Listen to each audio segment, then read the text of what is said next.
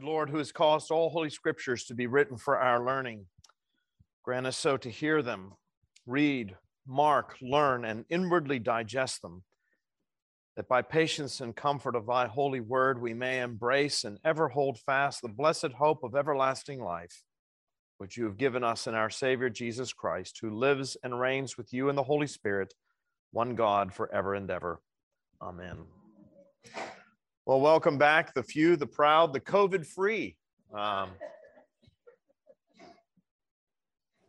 We are engaged in a continuing study of Paul's epistle to the Romans. We started just before Christmas, took a break, and we are returning now to this great letter. So if you would be so kind as to open your Bibles to Romans chapter 1, beginning at verse 8, and we'll read the next 9 verses and then come back and take a closer look. Paul writes, "First, I thank my God through Jesus Christ for all of you, because your faith is proclaimed in all the world. For God is my witness, whom I serve with my spirit in the gospel of his Son, that without ceasing I mention you always in my prayers, asking that somehow, by God's will, I may now at last succeed in coming to you. For I long to see you, that I may impart to you some spiritual gift to strengthen you, that is, that we may be mutually encouraged by each other's faith, both yours and mine. I want you to know, brothers, that I have often intended to come to you, but thus far have been prevented, in order that I may reap some harvest among you, as well as among the rest of the Gentiles. For I am under obligation both to Greeks and to barbarians, both to the wise and to the foolish. So I am eager to preach the gospel to you who also are in Rome. For I am not ashamed of the gospel, for it is the power of God for salvation to everyone who believes, to the Jew first and also to the Greek. For in it the righteousness of God is revealed from faith to faith. As it is written, the righteous shall live by faith." Now, we said when we started this study of Romans, well over a month ago, that this letter is unique in the sense that it is one of the few that Paul wrote to a church that he had no direct link with. That most of the time when Paul was writing letters, he either knew the individual to whom he was writing, in the case of Timothy, for example, or he had a direct relationship or link with the church to which he was writing. Perhaps it was a church that he had established on one of his missionary journeys, like the church in Ephesus or the church in Philippi or the churches in Galatia. But this is unique in that Paul did not have a direct relationship with the church in Rome, and he had not founded the church in Rome. This church, we don't really know how it was founded. There is some speculation as to how it was founded, but it was one of the early Christian communities.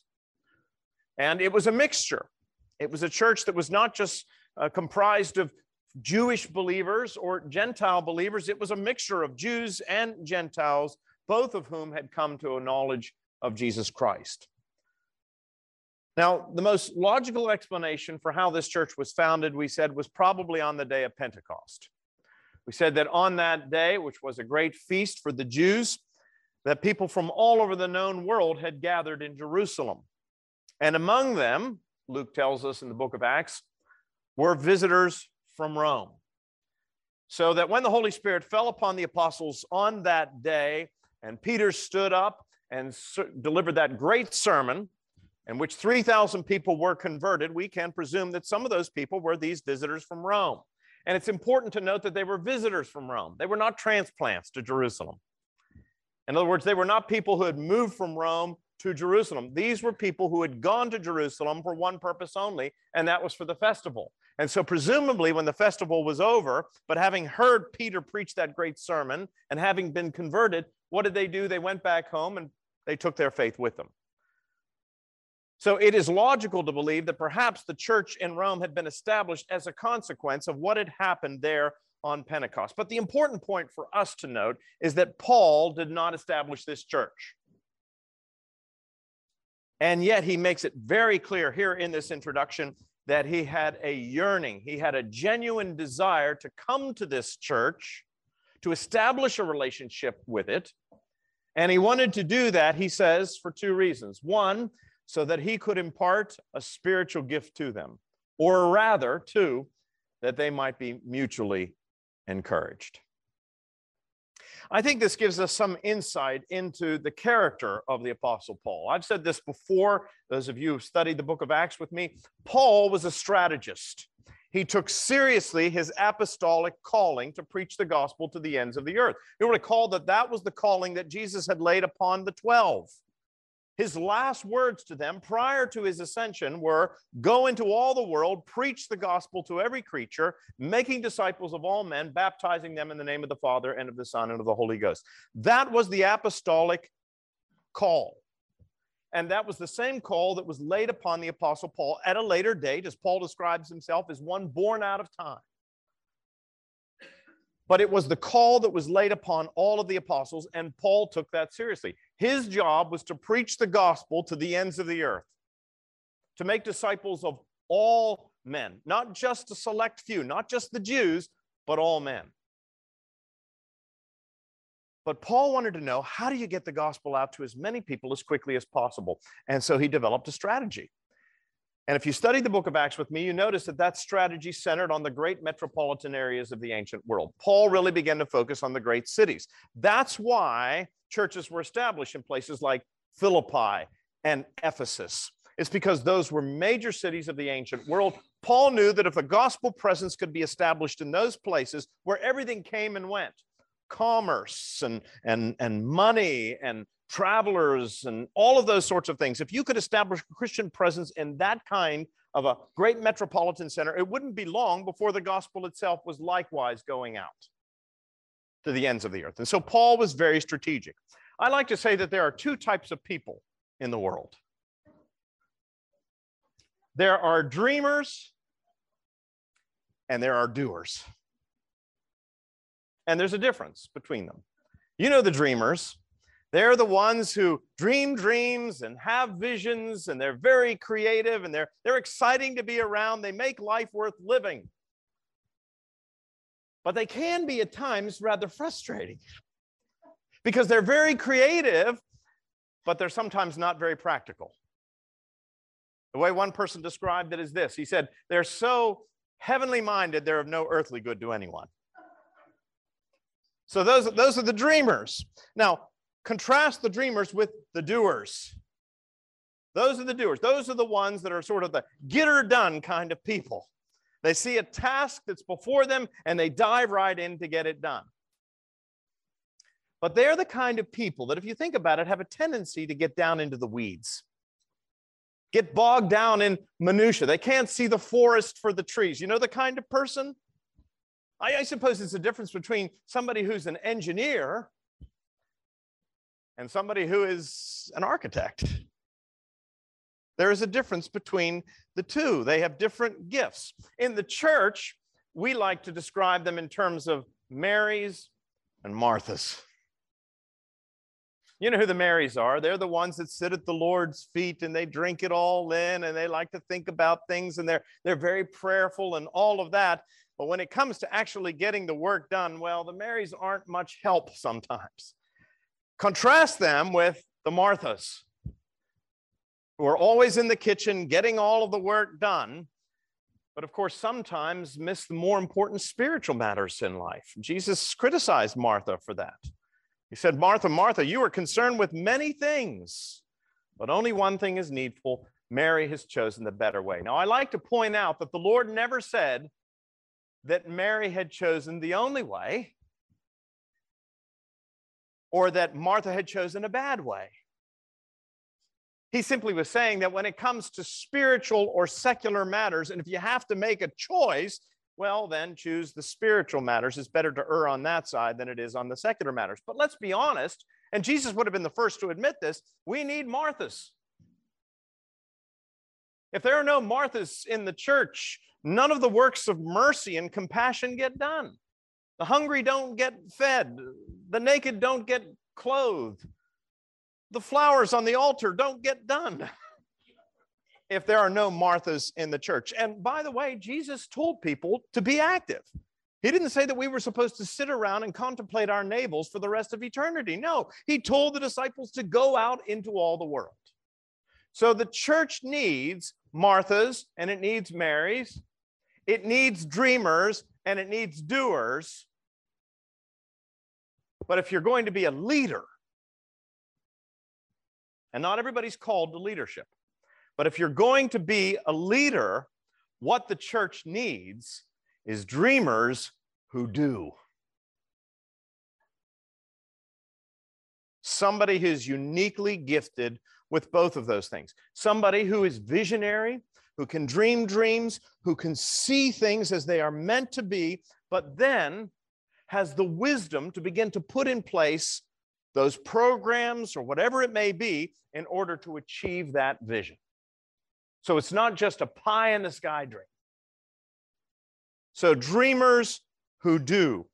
That's what the Apostle Paul was, and that's what made him such an extraordinary leader. He was a dreamer, he was a visionary, he had a vision for taking the gospel to the ends of the earth, but at the same time, he was a doer, and he developed a strategy for getting the job done.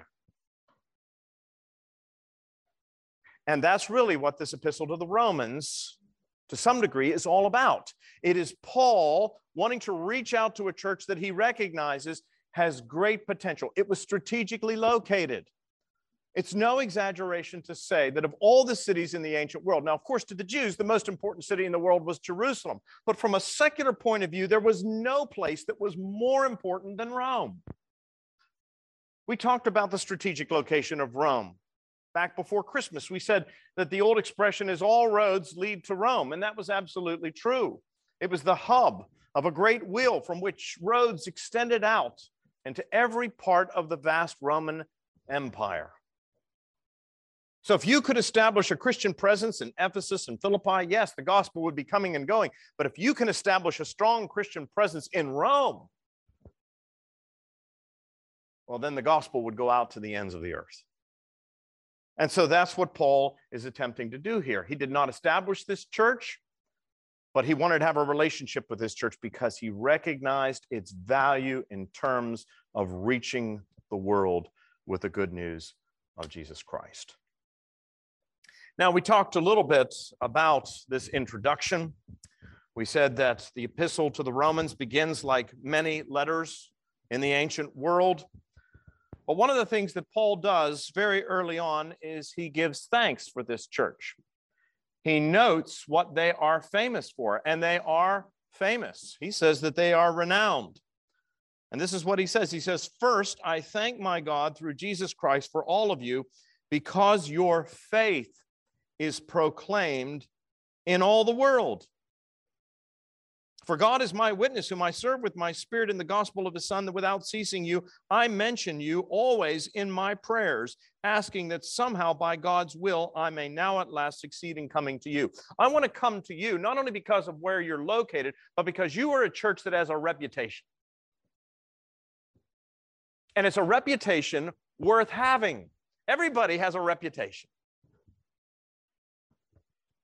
And when you come to the end of your days, you're going to have a reputation for one thing or another. The only question is yours a reputation that's worth having? You'll recall that just before the break, I gave you some homework. And the job was for you to go home and ask yourself, what is our reputation? As St. Philip's Church, what is our reputation in this community? What are we known for? I didn't ask the question, what do we want to be known for? The question is, if you were to go up and ask the average person on the street, maybe somebody who's not necessarily a member of the congregation, St. Philip's Church, what's your impression of St. Philip's Church? What would that impression be? What would our reputation be out there in the world? Now, some of you might say it's a very good reputation. Some might say it's not a particularly good reputation. But regardless of whether it's a good one or a not so good one, what we want to strive for is a reputation that is pleasing to the Lord. And that's what this church in Rome apparently had. In spite of the fact that it had not been established by the Apostle Paul, and there's no indication that was established necessarily by the Apostle Peter. Peter certainly had a connection with this church, especially late in his life. There are indications that he died there, a martyr in Rome. But most of the evidence that we have indicates that neither Paul nor Peter, the great apostle to the Jews, nor the great apostle to the Gentiles, established this church in Rome. It was established probably by normal people who had just heard the gospel and took that gospel back home with them, pedestrians, if you will. And nevertheless, this was a church that Paul said was known throughout the world, and known for what? Its faith. It was a church that was known for its faith. That's a reputation worth having. Now, when we talk about faith, what does that mean? What exactly is faith?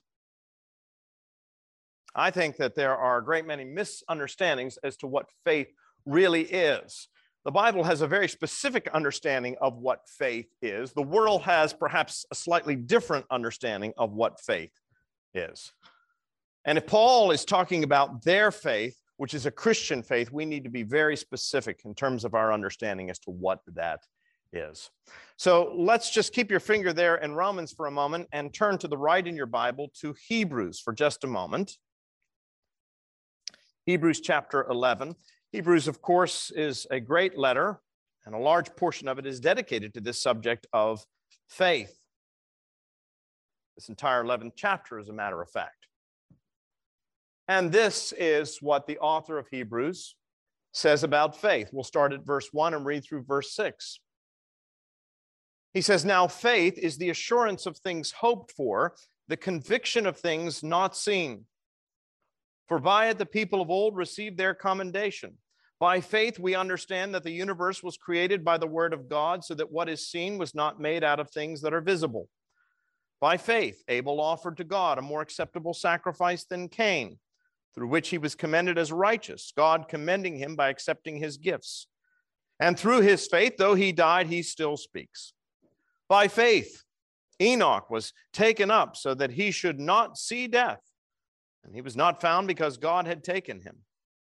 Now, before he was taken, he was commended as having pleased God. And without faith, it is impossible to please God. For whoever would draw near to God must believe that he exists and that he rewards those who seek him." So faith, we can clearly see, is an essential element in those who are pleasing to God. Paul, writing to the Ephesians, said that it is by grace through faith that we are saved. And John 3:16, that most famous passage perhaps in the entire New Testament, deals with the subject of faith. "For God so loved the world that whosoever believes in him," translate, has faith in him, "should not perish but have everlasting life." So faith is an essential element in the Christian life. Without faith, it is impossible to please God. But what exactly is Christian faith? Well, it's important to understand what Christian faith is not. Christian faith is not, first of all, a subjective feeling. We had a speaker here about 2 years ago, and he used a wonderful expression. Every now and then he said, "I get a quiver in my liver." That is not faith. That may be the Holy Spirit operating in your life to prompt you to do something, but that's not faith. Faith is not just some sort of subjective feeling. I have faith that it's true. Why? Well, I just feel it in my bones. That is not biblical faith. Nor is biblical faith credulity, which is what many people think faith is today. Faith is what you have when you don't have evidence. It is hope against hope. It's earnestly believing in something because you cannot bear the thought of it not being true. Credulity. Faith is hope against hope. That's what many people in the world say today. Faith is what you have if you're religious because you don't have proof. But that's not the biblical understanding of faith. That may be a worldly understanding of faith, but that's not what the Bible means by faith. So faith is not a subjective feeling. It's not credulity, nor is it optimism. PMA, positive mental attitude. That's what Norman Vincent Peale defined faith as. It's just believe. He said every morning, get up, look in the mirror, and say to yourself, "I believe." Believe what? Just believe. That's what many people think faith is. But that's not the biblical understanding of faith at all. The Greek word, and you've heard me talk about this before, that is translated as faith in the New Testament is the Greek word pistis. And it literally means to rely on something, to have confidence in something, to trust in something. And that trust is always based upon evidence. I mean, you see this most clearly, I think, in the resurrection accounts. Now, you think about it. We talk about doubting Thomas. I've always thought that poor Thomas gets a bad rap. All of the disciples doubted. None of them believed. You'll recall that when Mary Magdalene was sent back to the house to find the disciples because the women had gone to the tomb early in the day, they found the tomb empty. She gets back there, knocks on the door, and she says to them, "The Lord is not there. The tomb is empty. Perhaps a resurrection has occurred." And Peter and the others did not say, "Oh, well, yeah, Mary, you're probably right about that. Hallelujah." No, they were skeptical, we're told. In fact, Peter and John raced each other to the tomb. Peter arrived after John. John got there first. He was younger. Peter was a little bit overweight. By the time he got there, he was sort of panting there at the entrance. But you know, Peter, always impetuous, pushes John out of the way and he goes in and he looks around. And what does he see? Well, he sees something. The tomb was not quite empty. What he sees was the grave clothes. They were still there and they were intact, perfectly wrapped, as though the body had just disappeared and the grave clothes perfectly wrapped like a mummy had just fallen flat. And we're told that he saw. He saw. It's really interesting. There are a number of different words in Greek for saw. One was blepo. It means to observe. One is theoreo, from which we get our word theorize. And one is areo. It is to see with understanding. All three words, incidentally, are used in those resurrection accounts. Peter gets there, he goes in, and he sees that the tomb is empty. Blepo. He observed that. But then it says he saw again, and this time it's theoreo. He's trying to understand what has happened here. All right, I can see that the body's not here. I can see the grave clothes. Then he begins to see and he begins to try to understand what in the world has happened here, begins to theorize. And then it says John finally works up enough courage and he follows Peter in and he sees, and the word is areo, he understands. And he believes, he has faith, but it's on the basis of what? On the basis of the evidence. That is always the case with Christian faith. Ours is an historic religion. It is not just based upon individual feelings. It is based upon objective reality. Now, if you have that kind of faith, it should make a difference in the way you live your life. And the best analogy I can give you is the analogy of marriage.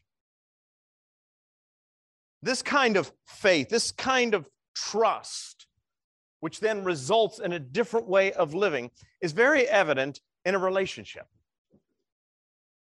In order to have a successful relationship, a successful marriage, there are three things that are required. First of all, you have to have knowledge. That's what we call the courtship period. You get to know each other. Somebody introduces you, but you don't know each other. You don't know whether or not you're compatible. You don't know whether or not you're going to enjoy each other's company. And so you spend some time together getting to know each other. A courtship. Then there is this point where this knowledge translates into something else. Something that is a movement of the heart. We call it falling in love. But while those first two parts are important to a relationship, none of them do a marriage make. In order for there to be a marriage, you not only need to know the person, you not only need to have a love for the person, you also have to what? Commit to the person. That's the point of the marriage ceremony. That's the point of getting married. It's one of the things that many young people today are reluctant to do. They'll talk about the first part, getting to know each other. Sometimes the courtship lasts for a decade. I see that in many of the weddings that we do. It used to be a short courtship. I recommend short courtships, by the way. But a lot of times they want to live together. It's sort of like, driving the car around the block a few times and kicking the tires to see if we're really going to, work out together. You have to ask yourself, you've been together for 10 years. What makes you think it's not going to work? How much longer do you have to be together before it works out? But there is that courtship period. There is that falling in love period. But there has to come a point where you commit to each other. You commit to each other. What?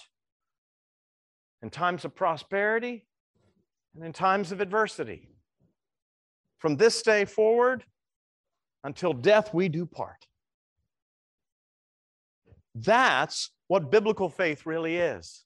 It's based upon evidence. It's based upon trust. We trust God because God has proven himself to be trustworthy. We've come to know him, that he can be counted on. And now, having come to realize that we can count on him, we begin to fall in love with him. We begin to have a heart for God. But there comes a point where we have to commit ourselves to God. We cannot remain in this state of limbo forever. There comes a point where you have to dedicate yourself to the service of the Lord. That is why Jesus said, go into all the world, preach the gospel, that people may come to know Jesus Christ. But then he says what? Make disciples of all men. Discipleship is about commitment. And that's what biblical faith is. So this is a church that trusts the Lord. That trust is based upon God's trustworthiness. They've come to know him. They've come to know that they can trust him. They've fallen in love with him. And what's more, this is a church that is absolutely dedicated to the Lord.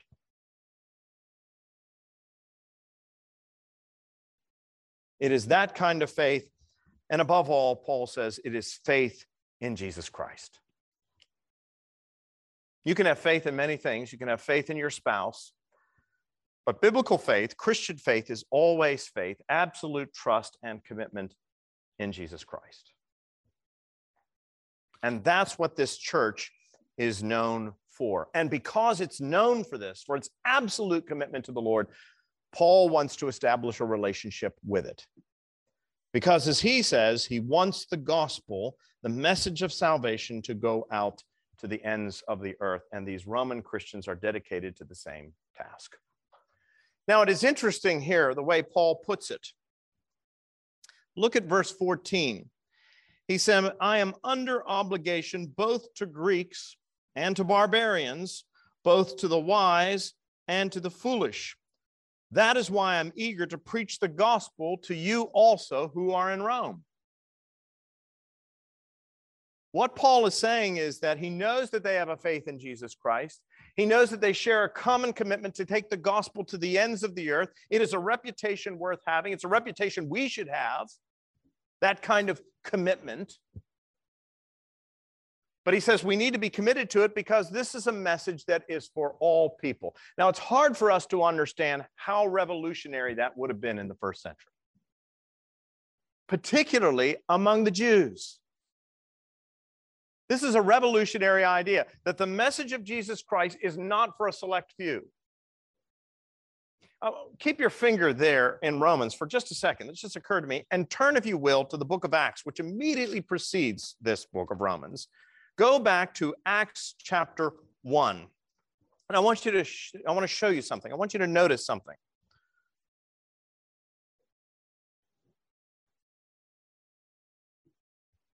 It's Acts chapter 1. Now, you know, Acts is sort of a bridge book. Jesus, by this point, is been resurrected.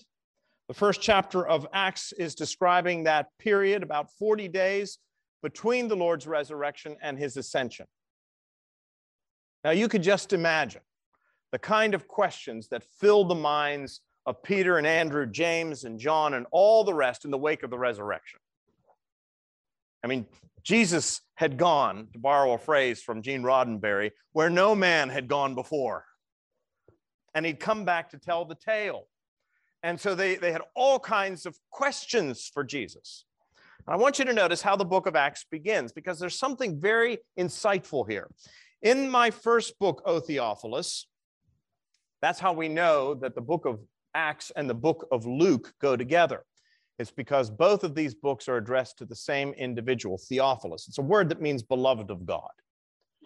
In the first book, O Theophilus, I have dealt with all that Jesus began to do and teach until the day when he was taken up after he had given commands through the Holy Spirit to the apostles whom he had chosen. He presented himself alive to them after his suffering by many proofs, appearing to them during 40 days and speaking about the kingdom of God. And while staying with them, he ordered them not to depart from Jerusalem, but to wait for the promise of the Father, which he said, "You heard from me. For John baptized with water, but you will be baptized with the Holy Spirit not many days from now." So this is that bridge period. Let's go on. So when they had come together, they asked him, "Lord, will you at this time restore the kingdom to Israel?" Now that's the part that I want you to notice. What's the first question they have for Jesus following the resurrection? And there are all kinds of questions they could have asked, but the first question they asked is, are you now going to restore the kingdom to Israel? Why do they ask that question? Because in the minds of the apostles, all of whom were Jews, that's what the Messiah had come to do. The Messiah had come to drive out the enemy, and in this particular instance, that would be the Romans, and to reestablish the glory days of David and Solomon. Make Israel great among the princes of the earth. Are you now going to restore the kingdom to Israel? It's going to be an ethnically restricted kingdom. That's what they think. Which is why the rest of the book of Acts is so important. Because the majority of the book of Acts focuses on taking the gospel where? To the Gentiles. This is not an ethnically restricted kingdom. This is not just for a few, but that's what the Jews thought. So you go back now to Romans, and you can begin to understand why when Paul says that this is a message for the whole world, how revolutionary that would have been. Now, there are echoes of this in the Old Testament. It's not to say that this was some sort of novel thing that Jesus just dreams up in the wake of the resurrection. Not at all. There were many passages in the Old Testament that said that the Jews had been chosen that they might be a light to enlighten the Gentiles. That's what the Messiah was coming to be a light to enlighten the Gentiles and to be the glory of the people Israel. But of course, the Jews believed that any Gentile could become a believer so long as they first became a Jew, with all that that entailed. But what Paul is going to go on to explain here in Romans is that that is not how the gospel is received. The gospel, he says, is a message for all people, and it is received by faith. Why is it for all people? Two reasons. One, because all people need it. For all have sinned and fallen short of the glory of God. There is no one righteous, no, not one. And here's the second reason why the gospel is for every person. It's because God loves the whole world. He doesn't just love the Jews.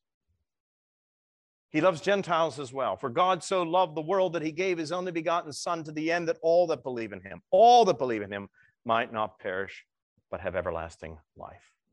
So this is a message for all people because God loves all people, and it is a message for all people because all people desperately need it, for all have sinned. Now, I just want to pause here. This may be very elementary. Some of you might say, well, we know all of this. But I think it's important because the church talks a great deal about sin. But do we really understand what sin is? Sin is not the same thing as a crime.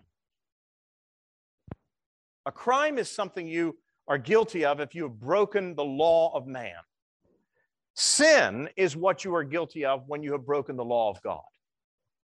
So when you run through a traffic light that is a crime, but it's not necessarily a sin. But when you violate the laws of God, that is a sin. So there's a difference between the two. So the wages of sin, violating God's law, that is death. Violating the laws of men, perhaps a citation and a fee. So we need to understand what sin really is. The most basic definition is just that. It is a trespass against the law of God. That's one of the reasons why we pray, forgive us our trespasses as we forgive those who have trespassed against us. It's because we have trespassed. When we sin, we have trespassed into God's territory. We have broken his law. But while that is the most basic definition, what we really need to understand is why we sin. And for that, you have to go back to Genesis chapter 3. And to Genesis chapter 3 is all about the fall of mankind. And you know that what happens there in Genesis chapter 3 is that God establishes some parameters for the man and the woman. He places them in this beautiful protective. And I want to say something about these opening chapters of Genesis. This is filled with very poetic language. It's describing real events, but it's not describing them in a blow-by-blow, clunky historical way. These are big, huge themes in these opening chapters of Genesis. So what is Genesis 1 through 3 really teaching us? It's teaching us, number one, that God created the heavens and the earth. The universe is not in a constant state. It has not always been there. It is not eternal. There was a moment when there was nothing, and there was a moment when there was something, and that's because God spoke and said, let there be. God creates everything that is. Now, whether he used some long process of evolution or whether he did it instantaneously, the author of Genesis, I'm going to be perfectly honest with you, does not care. We care, but he doesn't care. I don't think that the author of Genesis is telling us how long it took God to create or how God created. The author of Genesis is not interested in mechanism. He's interested in agency. So however God did it, the point of Genesis is that God did it. And that the pinnacle of his creative activity is man made in his image, a reflection of his glory, and placed in the world to be his regent over creation, to extend the blessings of Eden to the whole of creation. And what happens? Man fails in that task. Man fails in that task. And why does he fail in the task? Not because he ate of the fruit of the tree. It's because of why he ate of the fruit of the tree. When the serpent appeared to the woman, he said to her, look at that fruit. Isn't it lovely? God's given you all this fruit, but that one you can't have. And it's interesting how the woman responds. She says, that's right.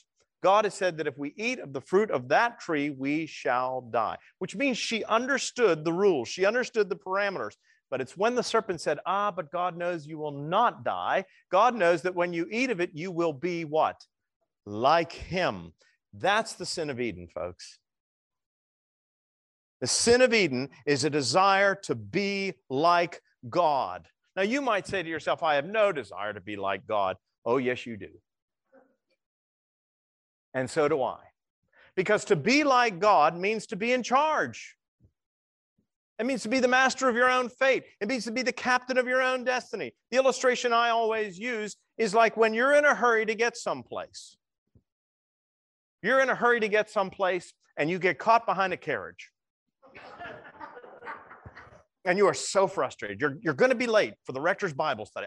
I got to get there, and there's not going to be a parking space when I get there. And so you're really anxious to get there, and all of a sudden, you're coming up to that light, and that stale green light suddenly turns yellow.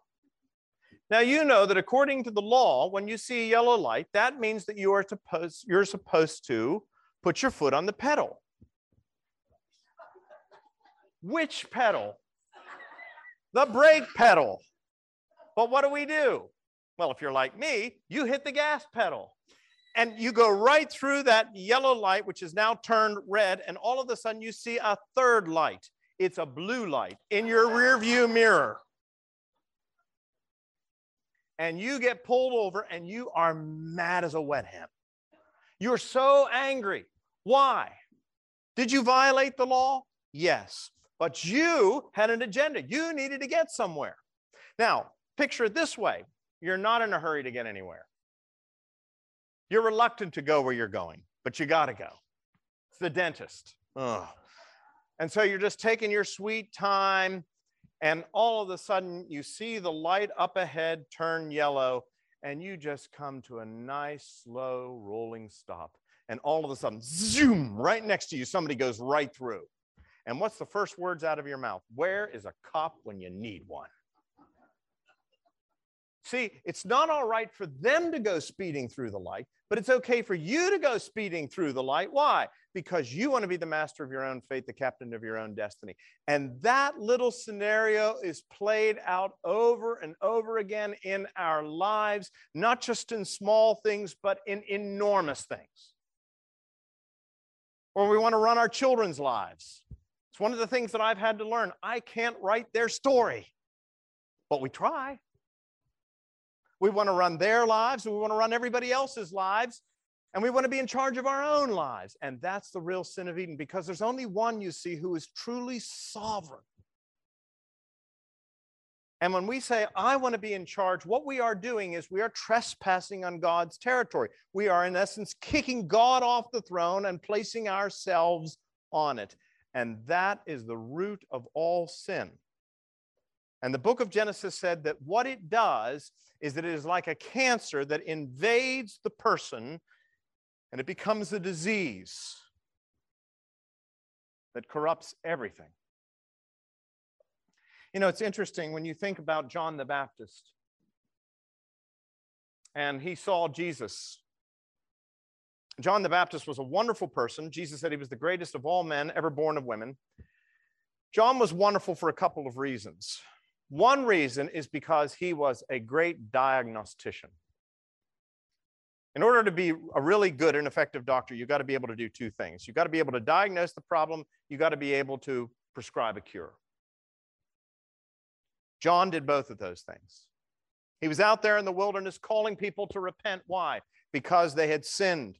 They had violated God's laws. They were trying to be the masters of their own fate. He was calling them back. That was their problem. But then he said, behold, this is the prescription, the Lamb of God who takes away the sin of the world. Now, what is interesting is that in the Bible, sin is singular. Behold the Lamb of God who takes away the sin of the world. The Book of Common Prayer translated it sins. But that's not what the Bible says. It's not our individual sins. It's sin with a capital S. It's like having a disease, and all of those other little sins, those things that we find mentioned in the Ten Commandments, the stealing, the adultery, the lying, the coveting, all of those things are the symptoms of the disease. And the disease is what we all have. And it's the disease that must be cured or we die. For the wages of sin is death. So that's why Paul is eager to establish a relationship with these Roman Christians. It's because their faith in Jesus Christ is renowned. Their commitment to Jesus Christ is known throughout the world.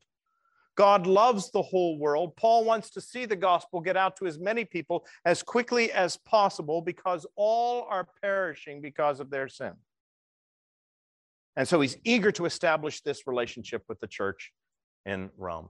And when we say that the consequences of sin are death, it's important that we understand what that really is. We always think in terms of physical death, but it's much more serious than that. When the Bible speaks of death, it speaks of the death of a person in three ways. Three ways. We die three ways. And the physical death is the least of our problems. Now, you might not think so in the midst of a pandemic, but it is actually the least of our problems. If you go back to Genesis, we're told that on the day that they ate of the fruit of the tree, of the knowledge of good and evil, they would die. But did they? Well, they didn't die physically.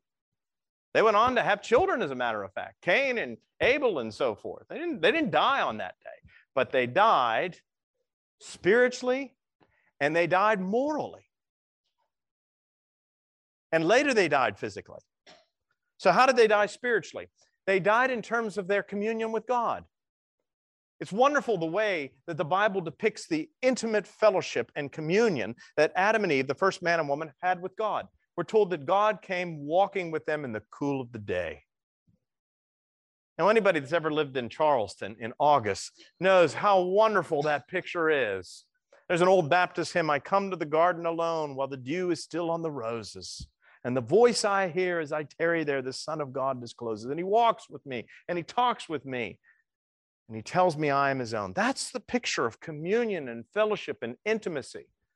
But after they eat of the tree of the knowledge of good and evil and their eyes are open, what's the first thing they do? They hide. So that God comes searching for them and crying out, Adam, where are you? They were hiding. The relationship was broken. That's the first thing sin does. It will break your relationship with God. It's one of the reasons why we feel like cosmic orphans. Because our fellowship with our Creator has been severed.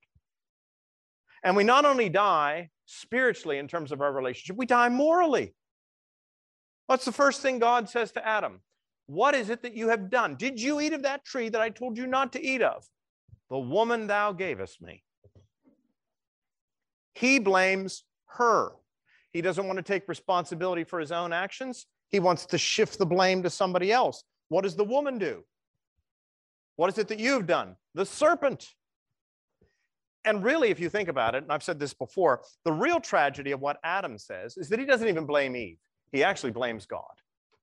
He says, the woman you gave me. If you'd never given her to me, this would have never happened. So you see, what happens is the relationship with God is broken. Their moral reasoning is broken. Nobody wants to take responsibility for their own actions. It's the blame game, which we've been playing ever since. And the final thing that happens is that we die physically. And that's what makes physical death so tragic. What makes physical death so tragic is that if you die apart from God, you perish for eternity. But what Paul says is that there is some good news. That's what the gospel is all about. There is good news for those who have sinned. There is a way to be right with God again, a righteousness that he says comes by faith. And that's what the rest of this book is really all about, or this chapter in particular. Paul is going to talk about getting right with God. Look at verse 16. For I am not ashamed of the gospel. Greek word there is evangelion, from the word from which we get evangelist or evangelical. It means glad tidings, good news. When the angels appeared to the shepherds out there at the time of the Lord's birth, they said, we bring you glad tidings. The Greek word there is gospel. We bring you gospel, glad tidings, good news. Paul said, I am not ashamed of the good news, the glad tidings, for it is the power of God for salvation to everyone who believes. Everyone. To the Jew first, but also to the Greek. For in it, the righteousness of God is revealed from faith for faith. For as it is written, the righteous shall live by faith. In other words, there is a way for us to reestablish the relationship with God. There is a way for us to undo everything that happened in Eden. And that is the gospel.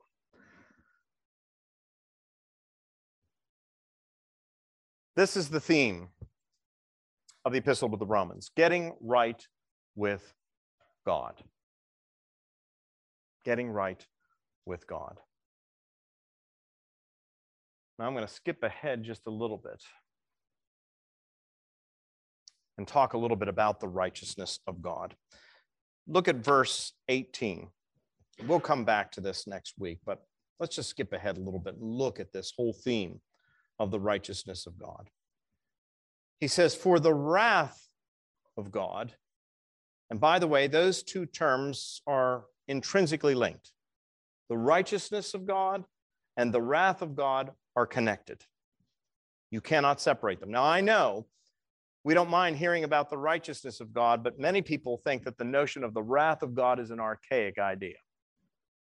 But Paul connects them. Remember, there were no chapter divisions in the original text, and there were no verse numbers in the original text.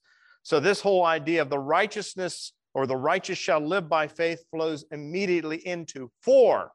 For is a transitional word. For the wrath of God is revealed from heaven against all ungodliness and unrighteousness of men, who by their unrighteousness suppress the truth. That's the problem. Paul wants us to understand that there has to be a righteousness that comes from above, because there is no righteousness left on earth. And it's not because men and women are ignorant of the truth.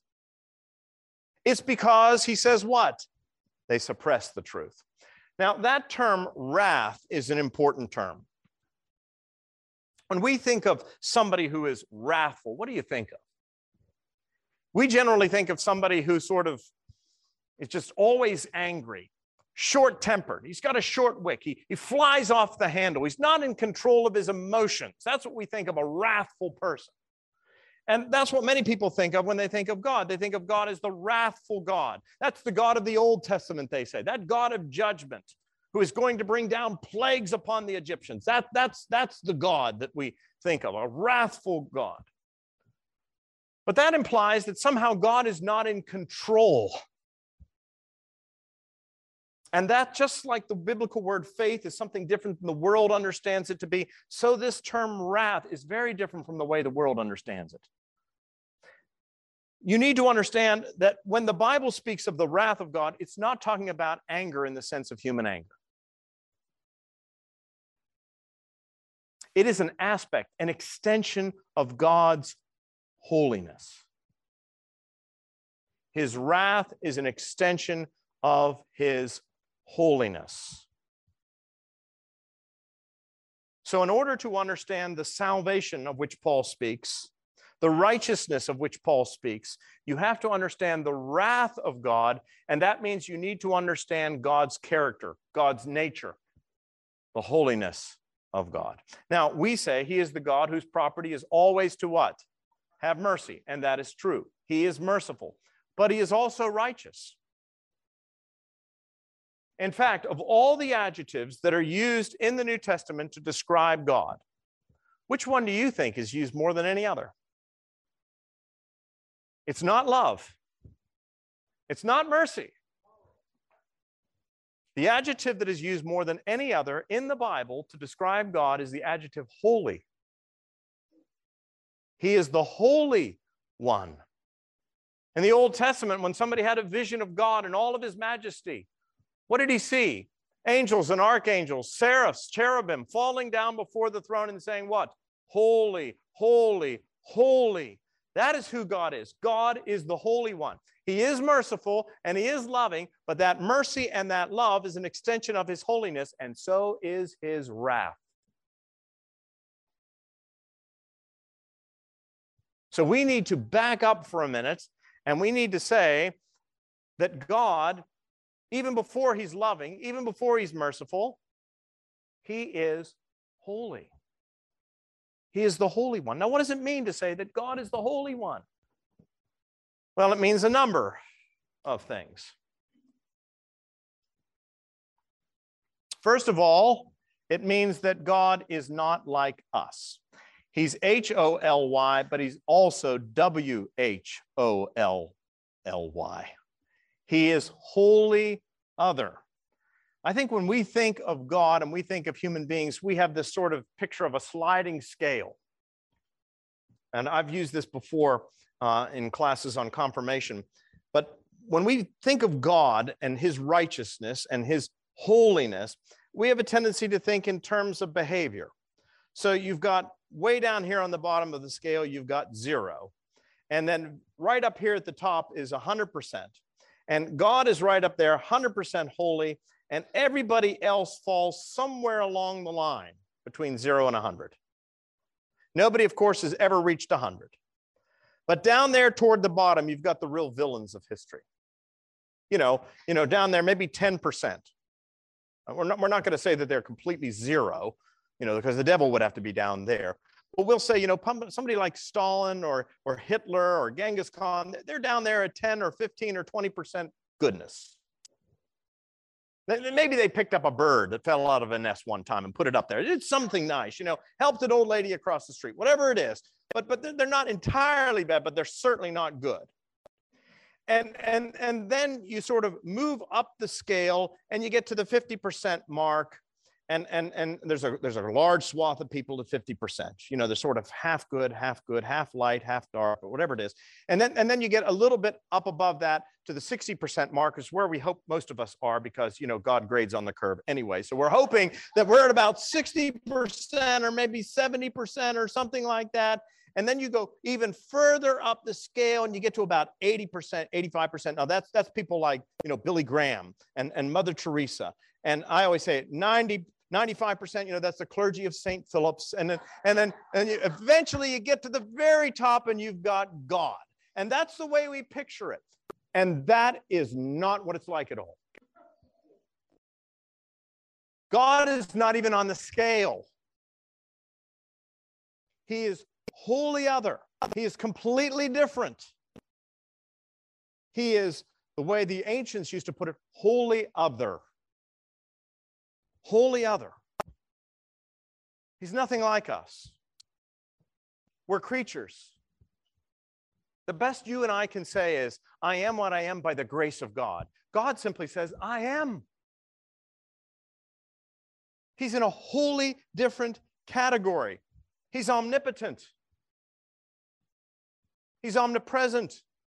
He's omniscient. He's all powerful, all knowing, all present. We can't say that. God is in a completely different category, wholly other.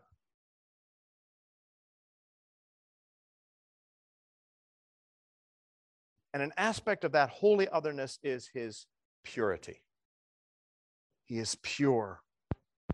He is righteous. And he cannot abide by anything that is contrary to his character.